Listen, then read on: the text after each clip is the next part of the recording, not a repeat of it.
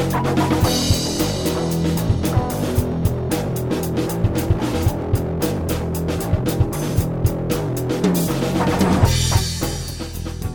to The Watching Dead, the officially unofficial podcast for The Walking Dead on AMC. I'm Jim.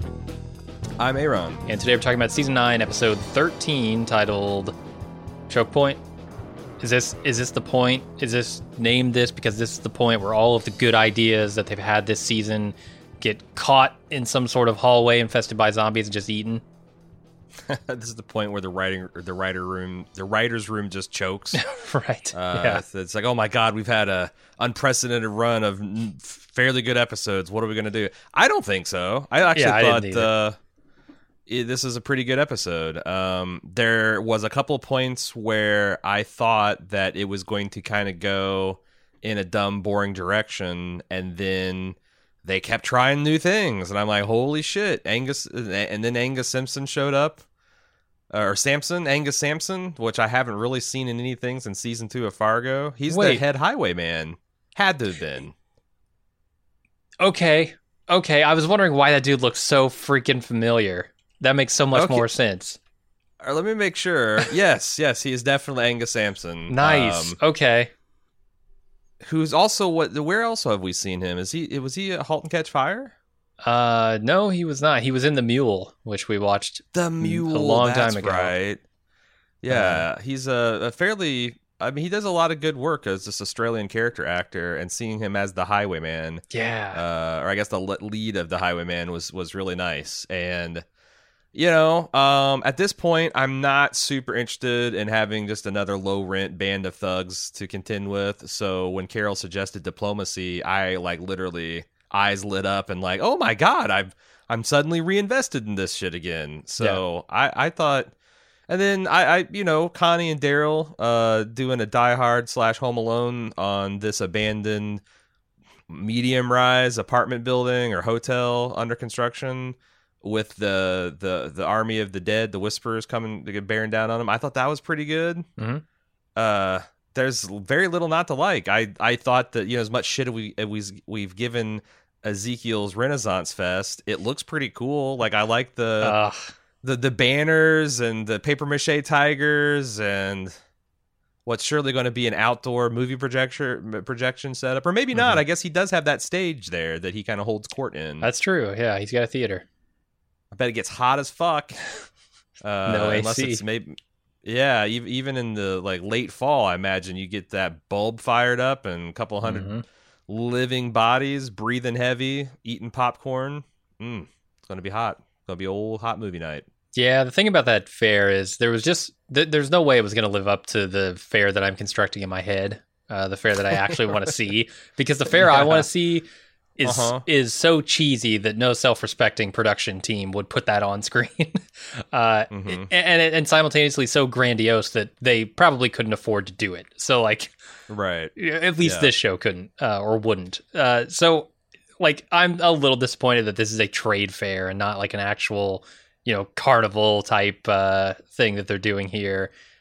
But at the same time, that makes a whole lot more sense for them, and I think what they're doing. Obviously, I don't expect them to tailor to my particular kind of fair that I pictured in my head, right?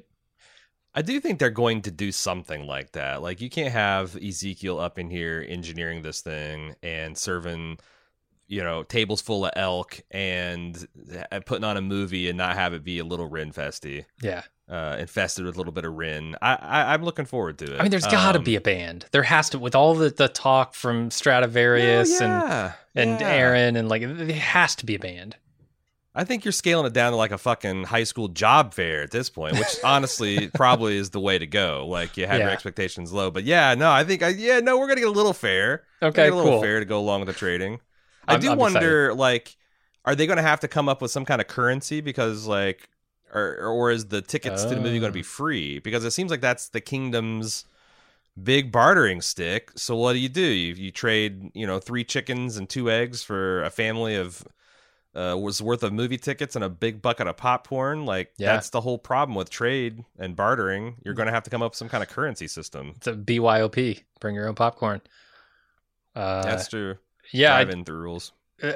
I don't know. I mean, I guess it's going to be a primitive barter system currently. It kind of has to be, right? Unless they have a bunch of gold bullion or something stashed away, which I don't think they do. Just go skip the gold currency, back currency, whatever back currency, go right to fiat. Yeah. Have Eugene set it up. Crypto. Just leaves. They got those leaves. Let's make the currency leaves. No one sees any bad ideas there.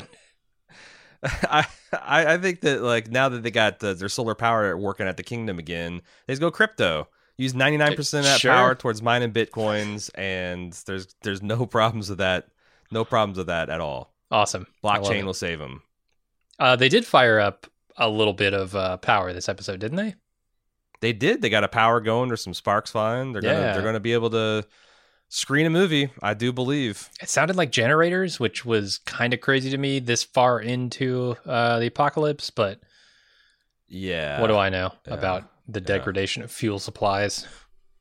Yeah, that's just only what your science education would tell you, and what's good is that? Yeah. Also, I don't Dead's have walking the earth. Okay, shall we get into the episode, or? Yeah, I like the episode. I thought the fight with Beto was good enough. Like, it wasn't the best fight I've ever seen, but also it wasn't the worst. Yeah.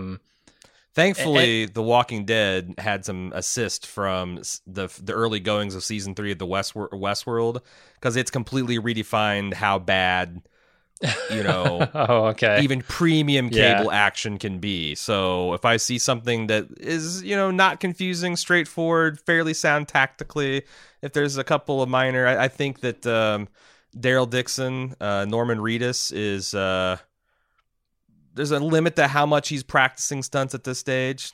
Mm-hmm. Like you want me on set? I'll get there 15 minutes, okay?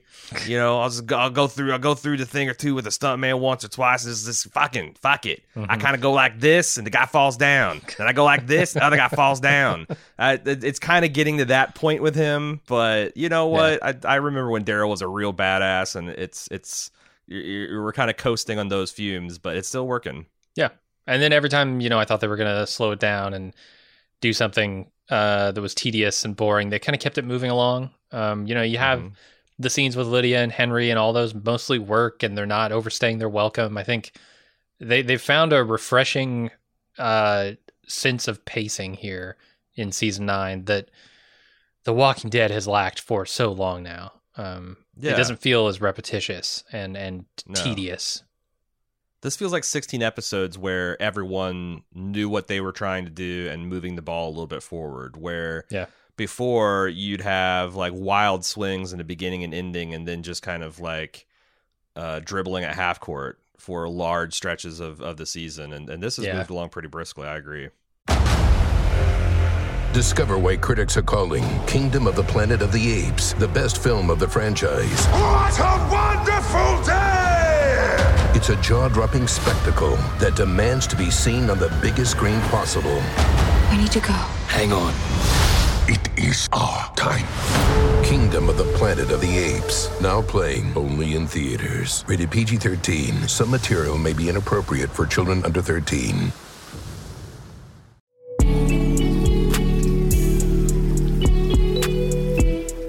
Since the dawn of time, we've been putting clothes on our back that identify us with our people, our group, our tribe. And while Bald Move might be one of the smallest, weirdest tribes out there, transcending all concepts of border, class, culture, and creed, we still have respect for the old ways.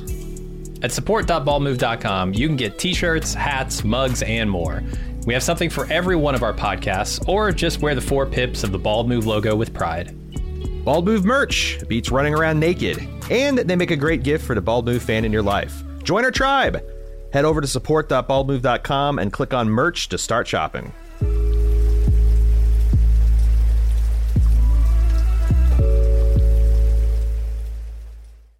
All right, well, let's get into the recap. We start off with right where we left it last time with Daryl and Connie's group, Henry and Lydia. They're all running from the Whispers in the night. They're not going back to the hilltop so that they can keep the people they love out of this.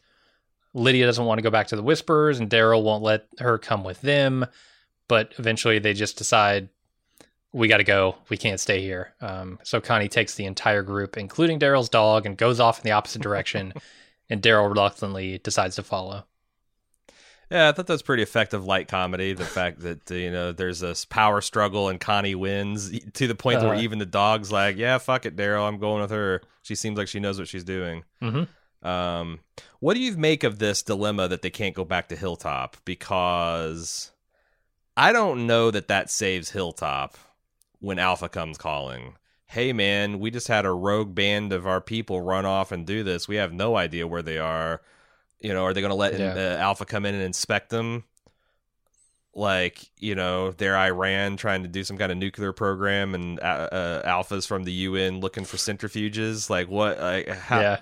I mean, I understand the sentiment, and I kind of agree with it, but I don't feel like it's going to do much good. It's going to probably, and with them going to Alexandria for help, it's probably going to just embroil them into this whole shit show, too. So, yeah, I think you're right. I don't know how you play this, though, because the other option is to go back to Hilltop, and that gets you in just as much trouble, probably more so. But you got more fighters. You got, 4 people and a dog. It's true. Versus these people just kind of out in the wind, not able to help at all.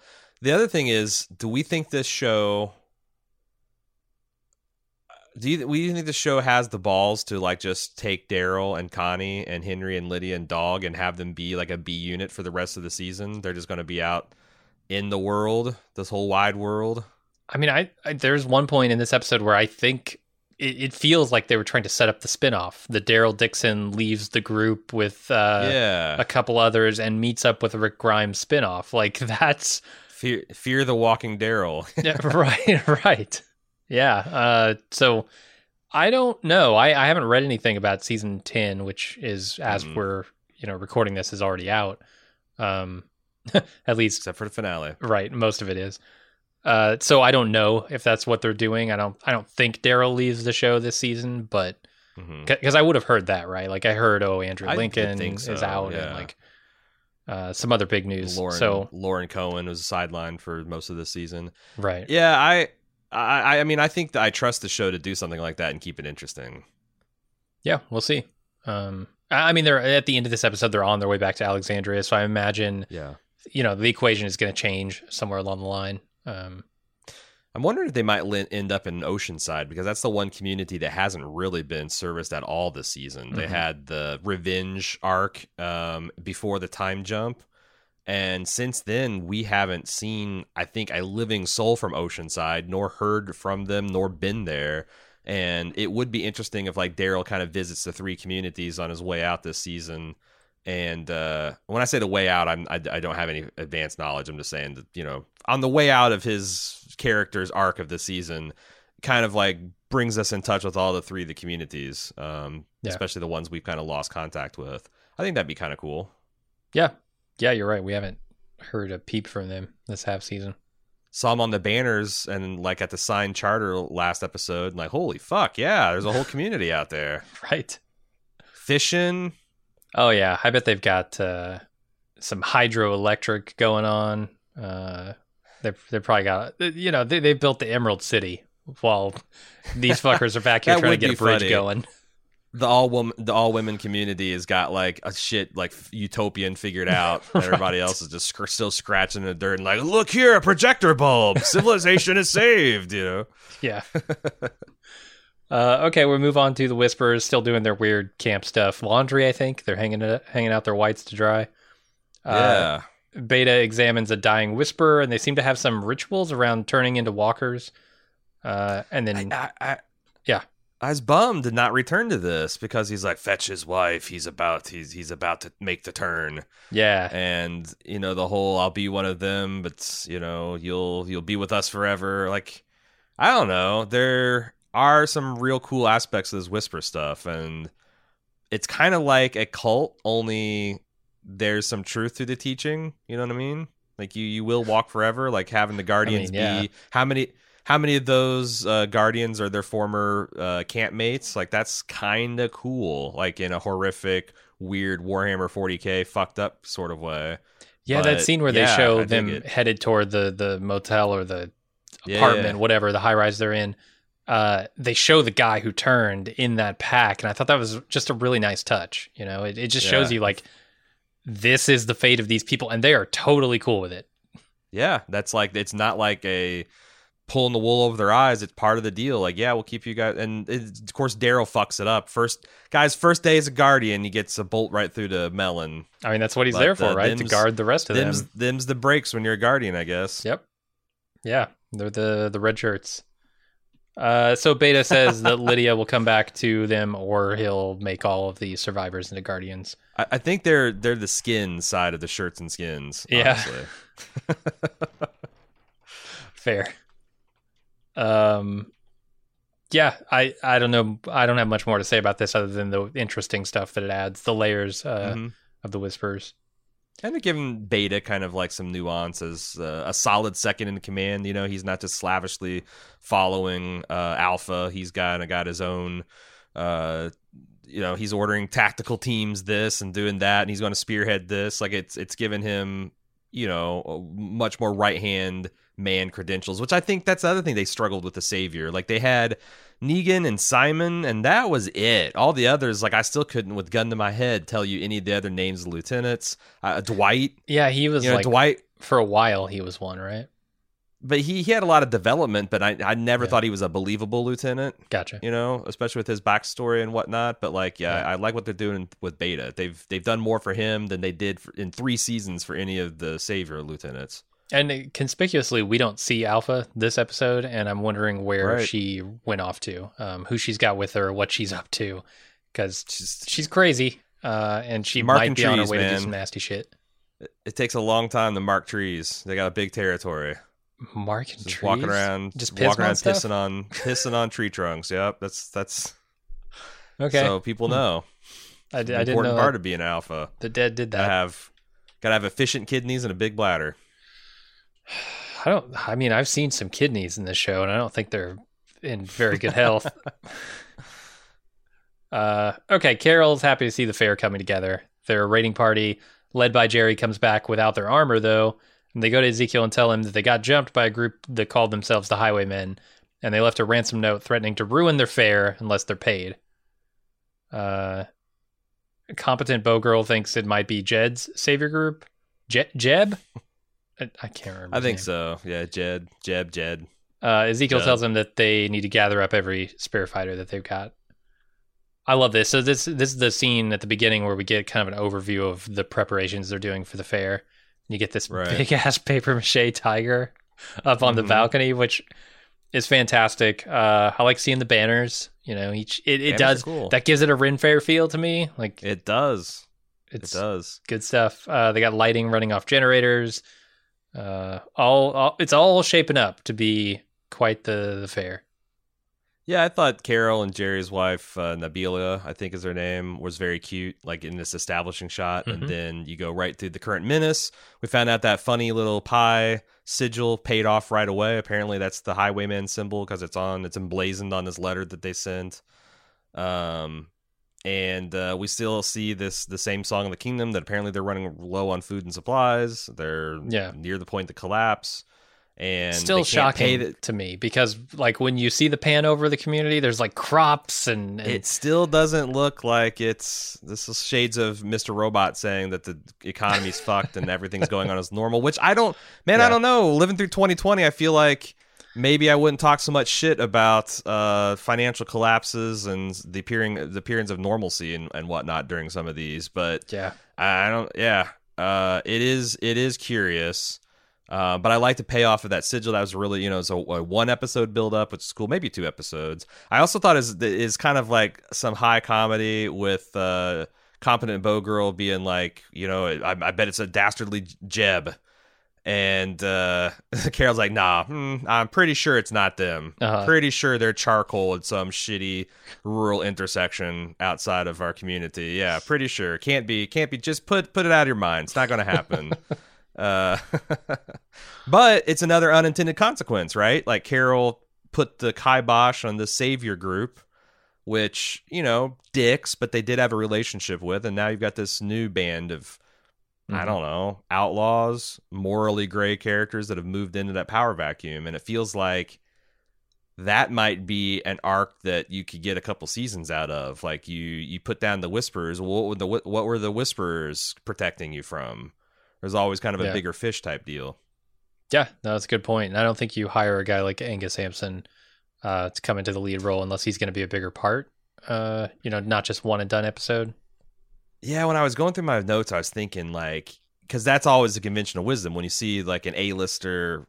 As far as character actors like that show up, it's like, oh, but on the other hand, it's also possible that he's just a big fan of The Walking Dead and it's like, write me in some kind of late season plot and I can just kind of be in and out. But I don't know, this feels like the fucking new guys maybe for the Kingdom that might give them the shot that they need. Didn't the Kingdom they talked about how they lost the brunt, or they bore maybe the brunt of the fighting during the war. Like they lost a lot of their soldiers and whatnot, so like this could be an injection of muscle, but on the other hand, it's more mouths to feed, so I don't really know where they're going with this and how. We'll get to it when they actually do the negotiating, but like Carol's point about this letter being grammatically correct and it's a request and they didn't kill anybody is kind of correct, but on the other hand, it is extortion.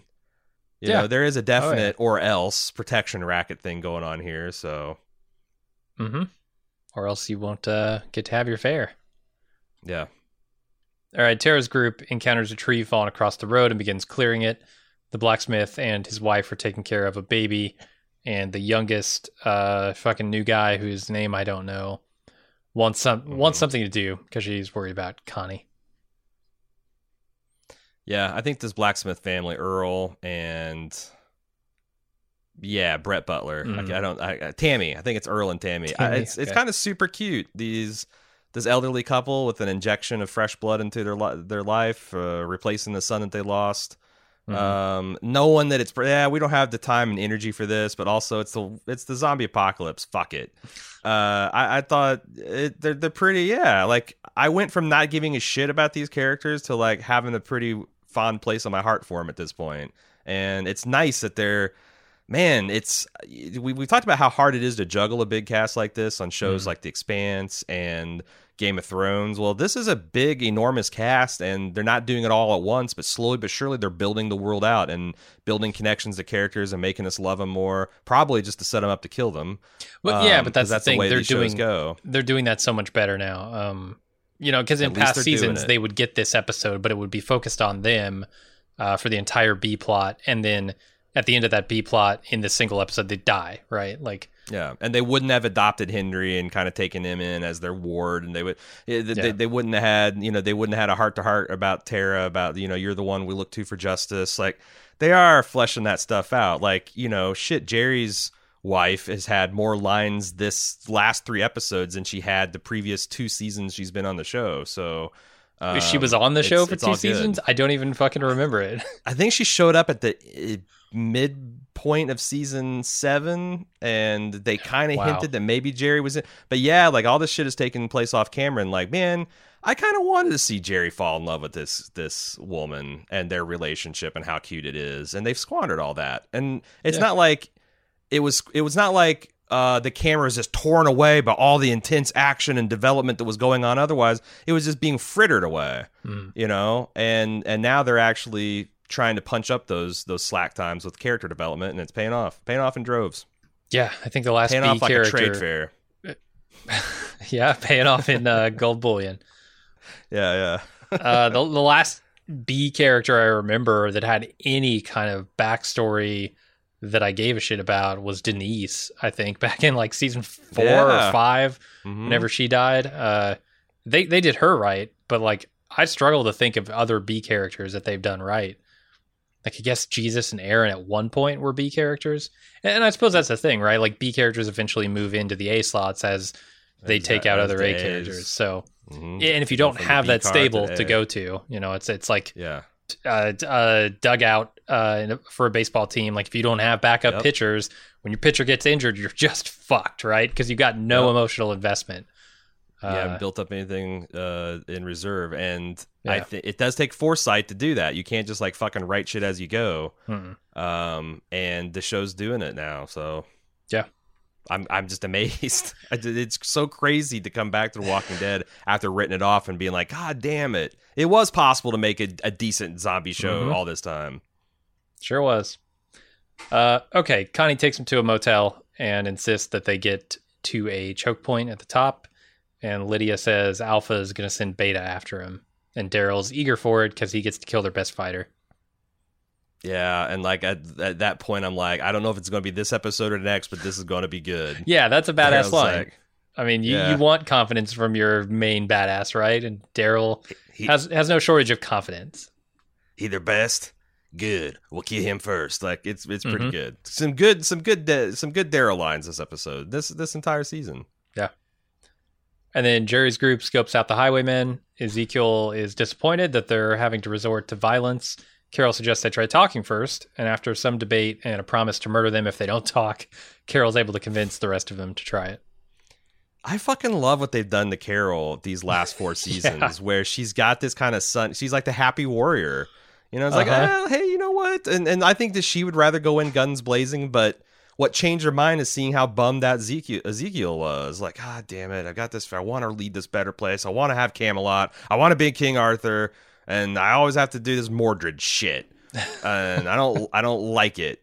And she kind of like, well, you know, we could just try talking, and if that doesn't work, we kill him anyway. And it really works for me. I fucking love his bloodthirsty but also rational queen he's got, and the fact that she's not even fucking around with denying her regalness at this point. She's just like, oh, fine, I guess I'm the queen of this fucked up community. Sure, better me than some other person. Right. I mean, yeah, it's hilarious that they're putting her in that situation, but also I really like the relationship, the functional dynamics of it. Like, Ezekiel is taking her advice, she's taking his advice, everything that, you know, makes sense given the situation they're in is being considered. It's not just one person pushing their agenda. That feels very healthy. That feels like a strong relationship. And I think that, I don't know, a few seasons ago, it'd be tough for me to see that with Carol. Because she was doing what she wanted to do, I think, most of the time. After the stuff with Ed, you know, I think her life changed, but it kind of swung pendulum-like to the other extreme. And now we're somewhere in the middle, and it's just sort of bouncing back and forth right in the center there, with Ezekiel pulling one end and Carol pulling the other. I like it. Yeah, and they also thematically set this up to where, you know, if Ezekiel's like, no, we're just going to have to go in guns blazing, or I guess spears flashing. You'd have to start questioning, well, who really is abhorring the violence here? You know, if you're going this as its first option, not because it's your only option, because it's the most expedient and safe one. Yeah. You can start asking your questions about that, but like them being willing to, like, you know what, we'll show some vulnerability, maybe to avoid the violence and bloodshed, shows some, not just character development for the characters, but the show itself. Like, oh, you know, we're going to move beyond this shitty, we can't trust anybody that's not us. It's kind of like it's a microcosm of human development. You know, the fact that we get in these pinches as a society where people in charge tell us that we can't trust anybody, we got to kill everybody else.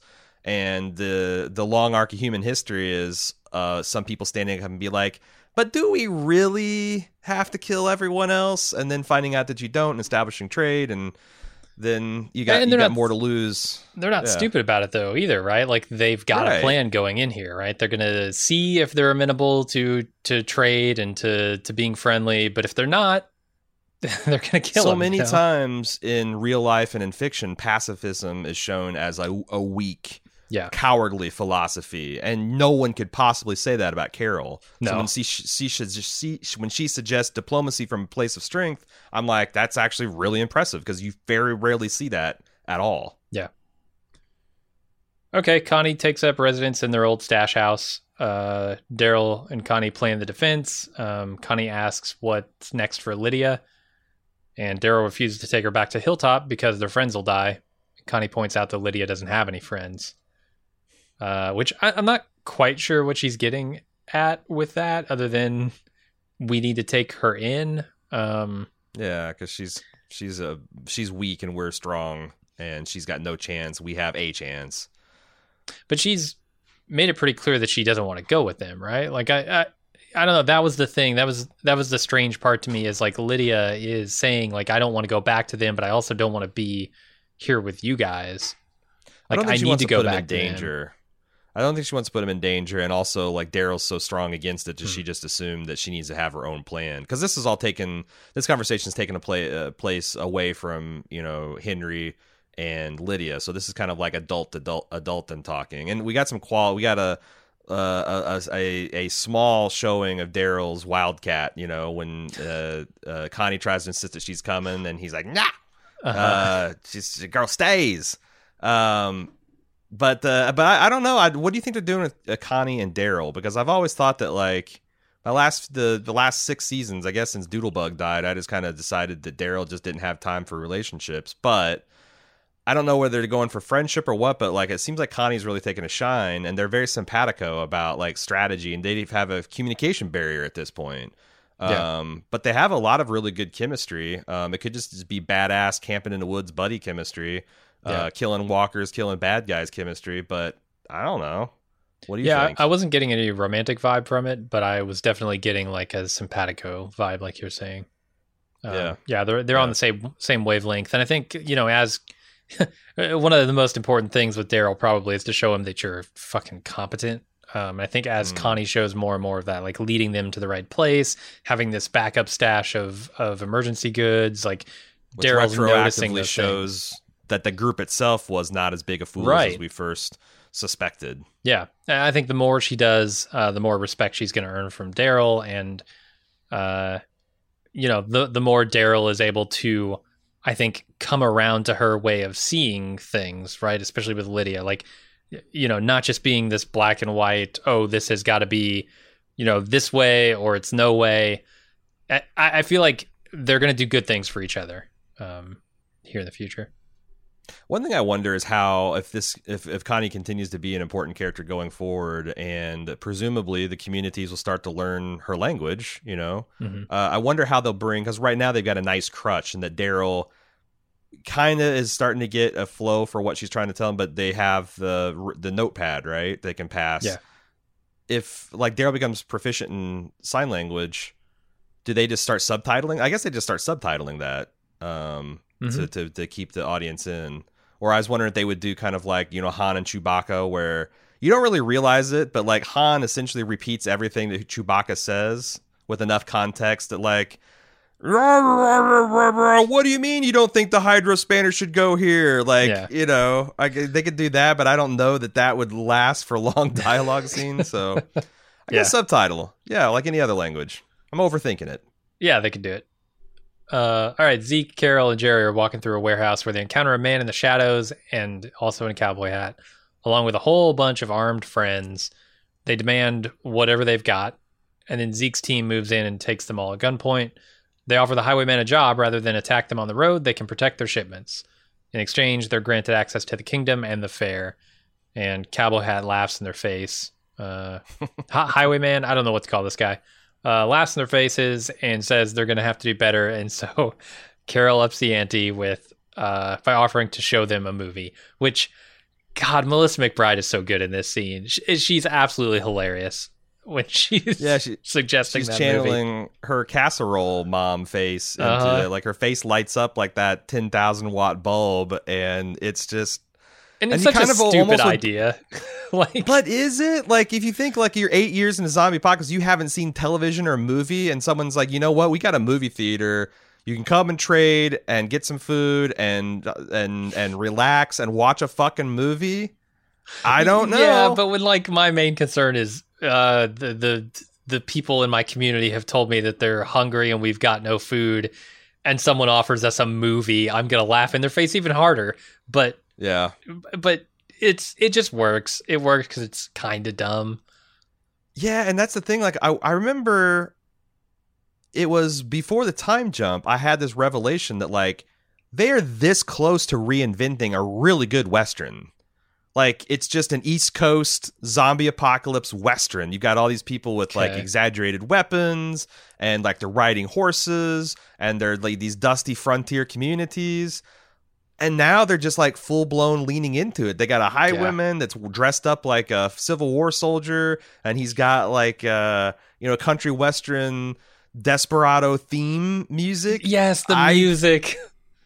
Yeah, it's like it's like a much better version of Into the Badlands at this point. And I think that's great. Like Bonanza, Lone Ranger, Ponderosa, all those shows from the 50s and 60s showed that you could have like this format is it's very durable. Like that's how Firefly was so interesting. Sure. Like just space, except for it's the Old West, It's the Old West, except for it's infested by zombies, and it just fucking works. These guys riding around in wagons on horseback, it evokes that so much anyway. Just lean into it because I think it's fascinating.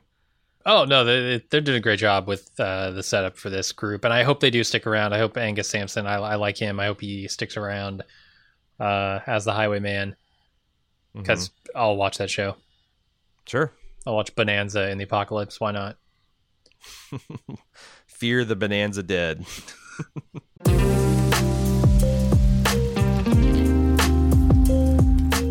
We try to make it super easy to support making podcasts at Bald Move. Just join the club. But some people aren't the joining type, or maybe they're already in the club but want to add a little bit of gratuity for an especially great season of coverage, or for a podcast that really spoke to them, or gave them that bit of support in a tough time. For these, and for whatever other reason you might have, our tip jar is always open. Head over to support.baldmove.com and click the donate option to say, hey, keep doing what you're doing. We appreciate it. Once again, check out support.baldmove.com for all the great ways to help me and Jim keep making the podcast you love.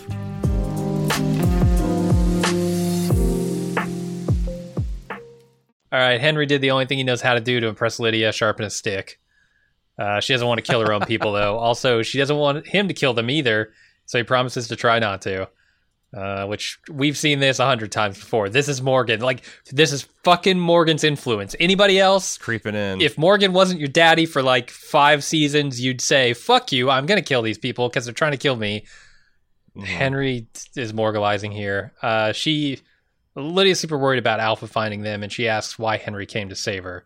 He replies that he cares about her, which causes Lydia to kiss him, but they're interrupted.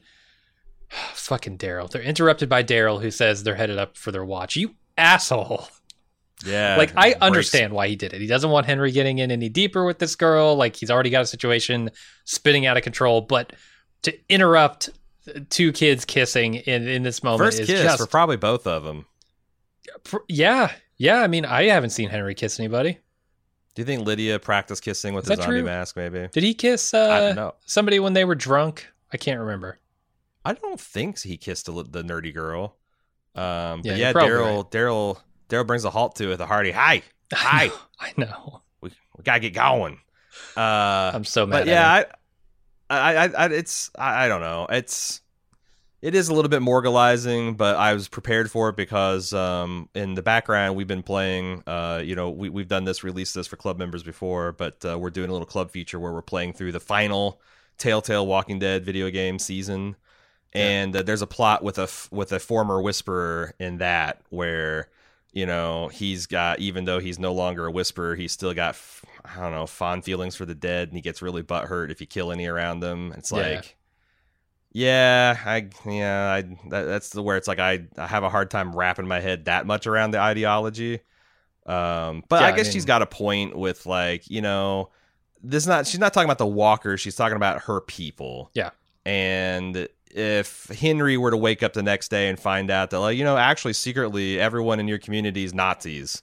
They got 10,000 strong slave labor camps outside these gates you've never seen, and his whole world got flipped upside down. I bet he'd have a hard time taking out Daryl and Tara and Aaron if they came to get him back. I can definitely wrap my head around that. Even though this is a fucked up situation, it's what she's known. These people have protected her. There's probably been some laughs along the way, some moments of twisted affection, and she can't do it. So and Henry's, as you said, molded into the shape he has by Morgan and Carol and Ezekiel. He's kind of the perfect vessel to put up with this garbage and his own dick. At this point, he's true. Lydia telling him anything, she could tell him literally anything, and he'd be like, I'll try. Yeah. I want you to fly to the moon without a suit. I'll try. Yeah, and I'm also I'm a vegan, and I need you to eat vegan, and I want you to get a tattoo of my name on your face. And he's like, okay, and then what? And then what? Yeah. Right. He's ready to swallow some shit, I think.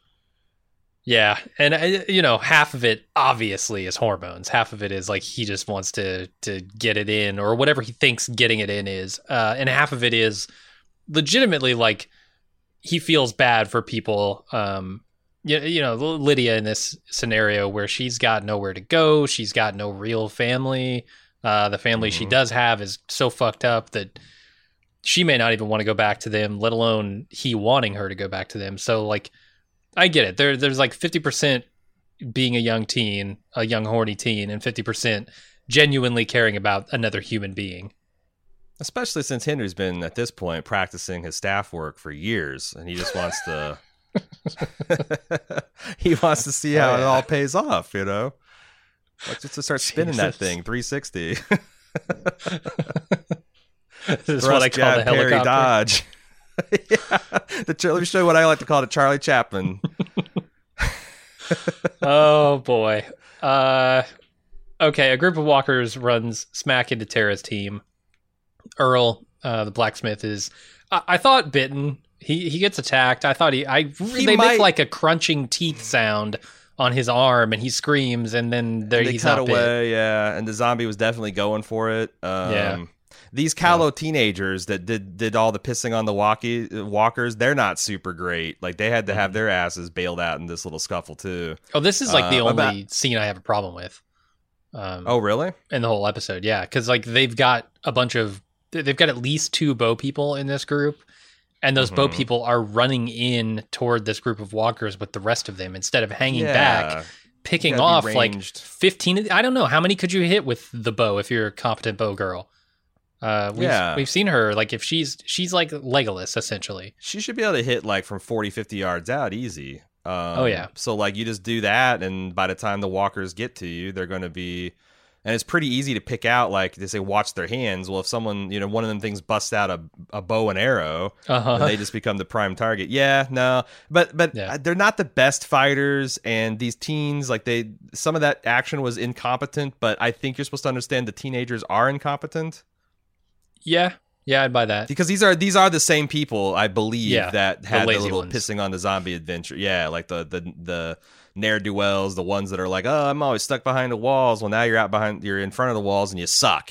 You suck. Right. This is why we keep you behind the walls. Because you're a bunch of fucking suck-ass whiny butts. And then the highwaymen ride into the rescue as the walkers, are starting to break the ranks. And Brett Butler, man, going to work with that piece of rebar. Like, she's got this little safe box she can lock her baby in, and she goes, she personally takes like 3 or 4 of the zombies on the way to Earl. And then the highwayman's entrance with Angus doing this like head down beefy Naruto running. Did you see that?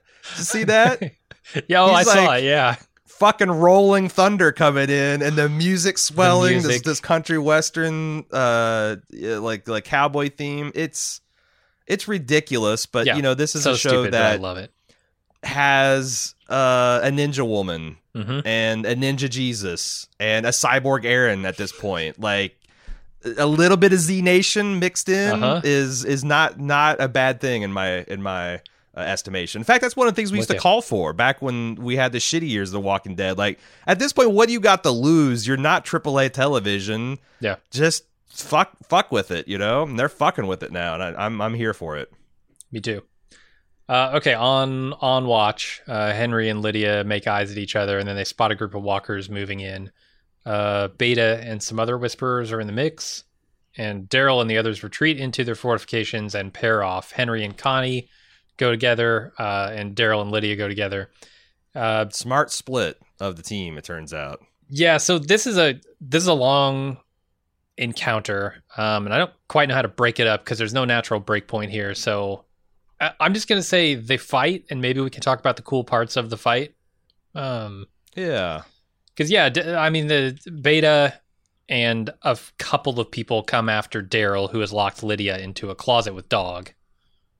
And then a couple of other whisperers go after Henry and Connie. They had some tense stuff. Like I liked like Daryl's just taking a pot shot at the walkers. He ends up hitting the fresh guy, and Beta, like it's kind of ballsy to risk a glance upwards, you know, because you might pop out of the crowd. Your safety, his only safety is his mixing in with the zombies, and Daryl being unwilling to like waste arrows on shooting them from a distance. Mm-hmm. But I like, you know, the fact that like you can't leave Henry and Lydia together, and yet he also nails Lydia into the closet, which made a lot of sense because like, hey, if you're not going to help fight, by definition, you will only be in the way. Yeah. Dog probably and everything helped, was just. But... Dog could have, but you know, you want to protect Lydia. Like he's not a complete shitbag. But I thought like this was very smart from all sides. You know, they had the right strategies. Like you know, it's barricade, but not so strong that the humans can't get to us. Beta sees this and smart enough to realize that it's a trap. But you know, he's a badass in his own right. He's not afraid. Yeah, he wants to get Lydia back. And I love that they pair off 3 dudes against just Daryl. Because, like, you know, if you want to say, okay, Beta's a badass, but right, like Daryl's such a badass at this point, or he should be in our minds, that 3 is like, okay, that's a reasonable number for him to take out. Yeah, and we've all often gotten excited by like the prospect of a Home Alone style fight, you know, right? And this is a little bit of that, you know, like there's some non-conventional tactics. Connie does some fancy footwork with a filing drawer to trip up one of the Whisperers. There's this amazing scene of Daryl hiding behind this like Viz Queen plastic sheet until the guy gets right up there and then just puts an axe right through his chest from behind the sheet. I thought that was really cool. Super impressed when Beta bust into Daryl's ambush and has like a board in front of his, you know, he's carrying like a door in front of him. So when Daryl inevitably hits a perfect headshot, it goes right into the door. Mm-hmm. There's just a lot of like really well staged action. Did you think it was kind of hilarious when Dog entered the fray? It looks like a stuntman just threw Dog into the scene. Like this German Shepherd, I don't know that they can jump that high and lead feet first. I don't know. I don't want to think that a stuntman just threw this dog at somebody, but I kind of think they might have. It's probably a puppet. I gotta say, the other cool thing I like about this scene is the way it's shot. And man, I won't say this very often for The Walking Dead, but they use light and dark extremely effectively in this scene. Because Daryl and Lydia head up to the upper floors where or another side of the building where the sun is shining in and the windows aren't boarded up. And Lydia, Connie and Henry are on the other side where the windows are boarded up. So their side is dark, Daryl's side is light, and it always grounds you in where you are in any given fight. Because like after they paired off, I wasn't sure how far away they were from each other or were going to be from each other, and whether those groups would remix at a certain point. And so like having that demarcation of light versus dark really helped me get, okay, I know when I'm seeing a Whisperer skulking around that's the one coming after Henry and Connie, right? As opposed to Daryl. And that can be hard with a bunch of walkers or people in walker skins who you can't tell the difference between those. Right. Yeah, no, like having that big obvious light versus dark contrast really grounds you in the different scenes. There's also a lot of things like Connie gets snuck up behind and she's like, you know, looking towards the front. And I'm thinking as this guy lines up a knife on her, I'm like, well, how the hell is she possibly going to see this? But they did a really good job of visually showing that like he goes back with the knife and that it catches like a shaft of sunlight and she sees the glint. And you know, she's not quite Daredevil, but she's a deaf woman who survived 8 years in the zombie apocalypse. So she's pretty fucking sharp. Yeah. And she ducks and right, like just shit like that I think in a season before would be shot in a pitch black set. They would have an idea like, oh, she would just, but we'd have this meme of like, oh yeah, the deaf girl just magically dodges a knife from behind.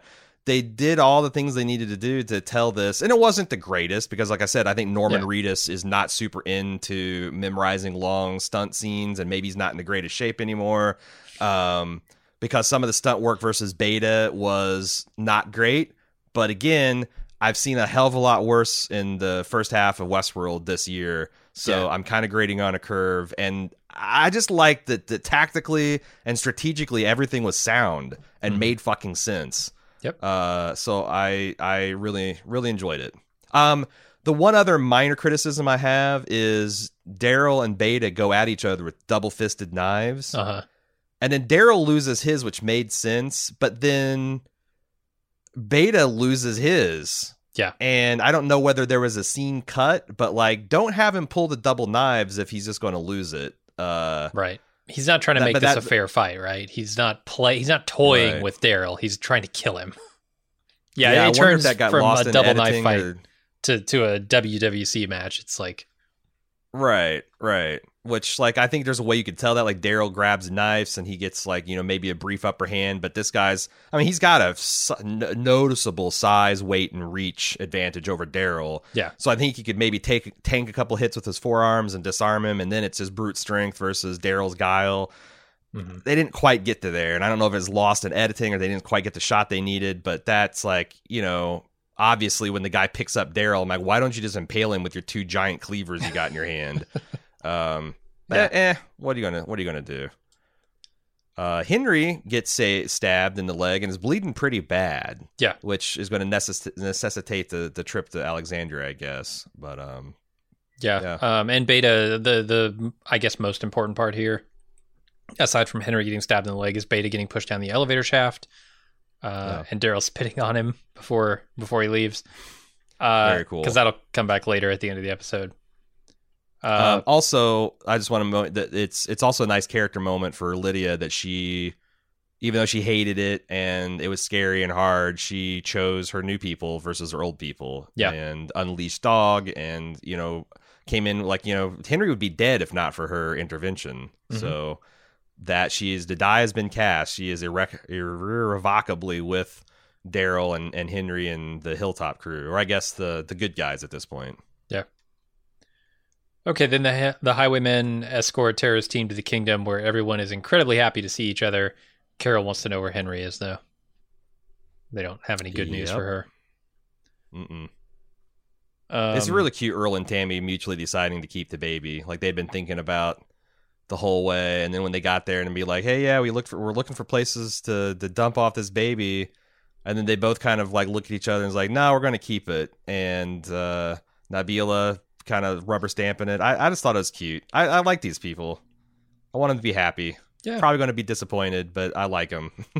I mean, I don't, you know, the blacksmith can probably find another job, but yeah, as people, they're fine. You know, when he got bit, when I thought he got bit, I thought they were going to have to take his arm off, and then you'd have, like, he'd be forced into retirement. Oh, no. And I don't know if the Def Leppard drummer didn't retire.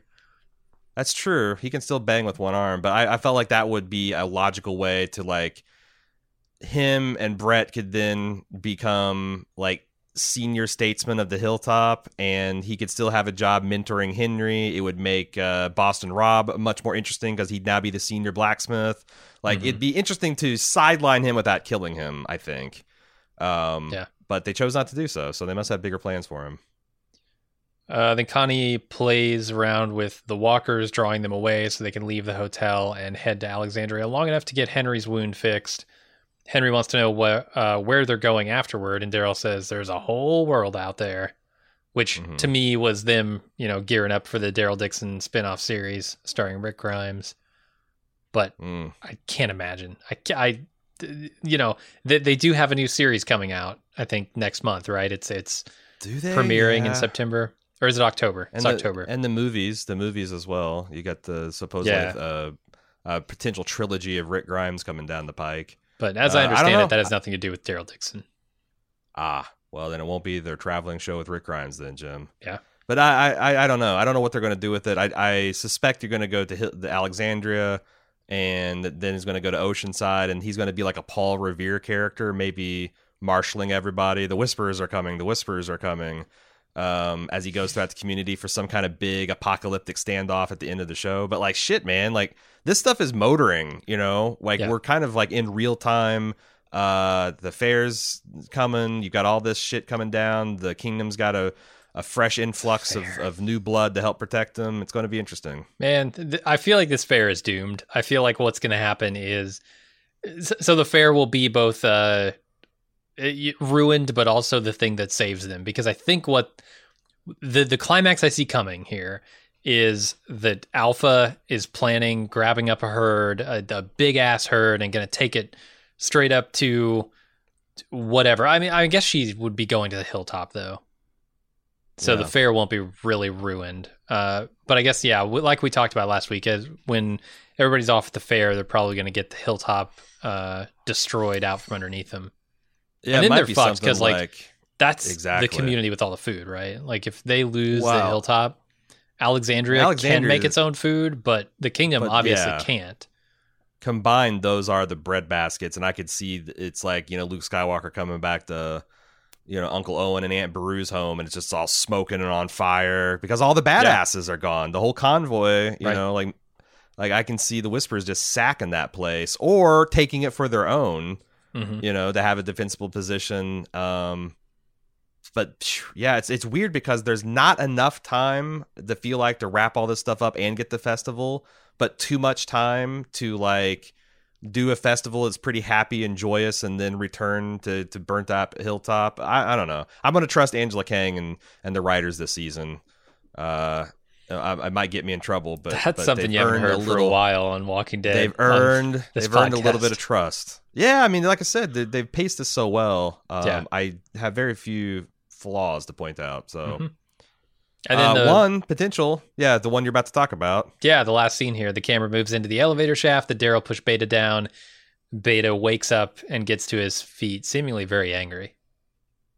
I'm not going to defend this. It's ridiculous. Like, obviously. I mean, I know that like I'm going to try to not spoil it for the Wire people, but there's a similar miraculous survival of a tall fall in the Wire that was based on an actual incident apparently that happened in Baltimore in the late 80s. But this is like an 8-story drop down to an elevator. What is that? The top of an elevator, the bottom of the elevator shaft itself? I think it's the top of a car, if I had to guess. So maybe the elevator was only a couple stories down. It wasn't like a fall to the bottom of the shaft. But like, it's hard to believe that, and they didn't establish it, I don't think, enough that this guy survived the fall, especially when Daryl pushed him. You heard like thunk, thunk, thunk, crash. Like this guy bashed himself against the walls a couple times. Damn. And he's already been stabbed in the shoulder. Yeah, but on the other hand, this is like some Michael Myers shit, right? Yeah. Like you're supposed to understand that he is not exactly a horror monster, but he's not one with his getup he's wearing and his physical size and Hulk. So I guess I'm allowing it, but I'm not going to defend it. Like, if you get to this, like, oh, this is horseshit, The Walking Dead stupid. Like, yeah, you're not wrong. Yeah, this is the kind of stupid I'm fine with because this happens in every semi-schlocky horror movie I've ever seen. So nothing wrong with it. I'm fine with it. But that's the end of the episode. All right. Well, as Jim says, that does it for the show today. If you would like to send some feedback for us to consider during the end of season podcast fair, where we can trade ideas or we can engage in trade in a marketplace of ideas. Do that by sending an email to watchingdead@baldmove.com. Of course, we have our forums.baldmove.com if you'd like to discuss stuff more in real time there. But yeah, continuing having a lot of fun. I hope you guys are as well. We'll be back next week with episode 914. And until then, I'm Aaron. And I'm Jim. See you later.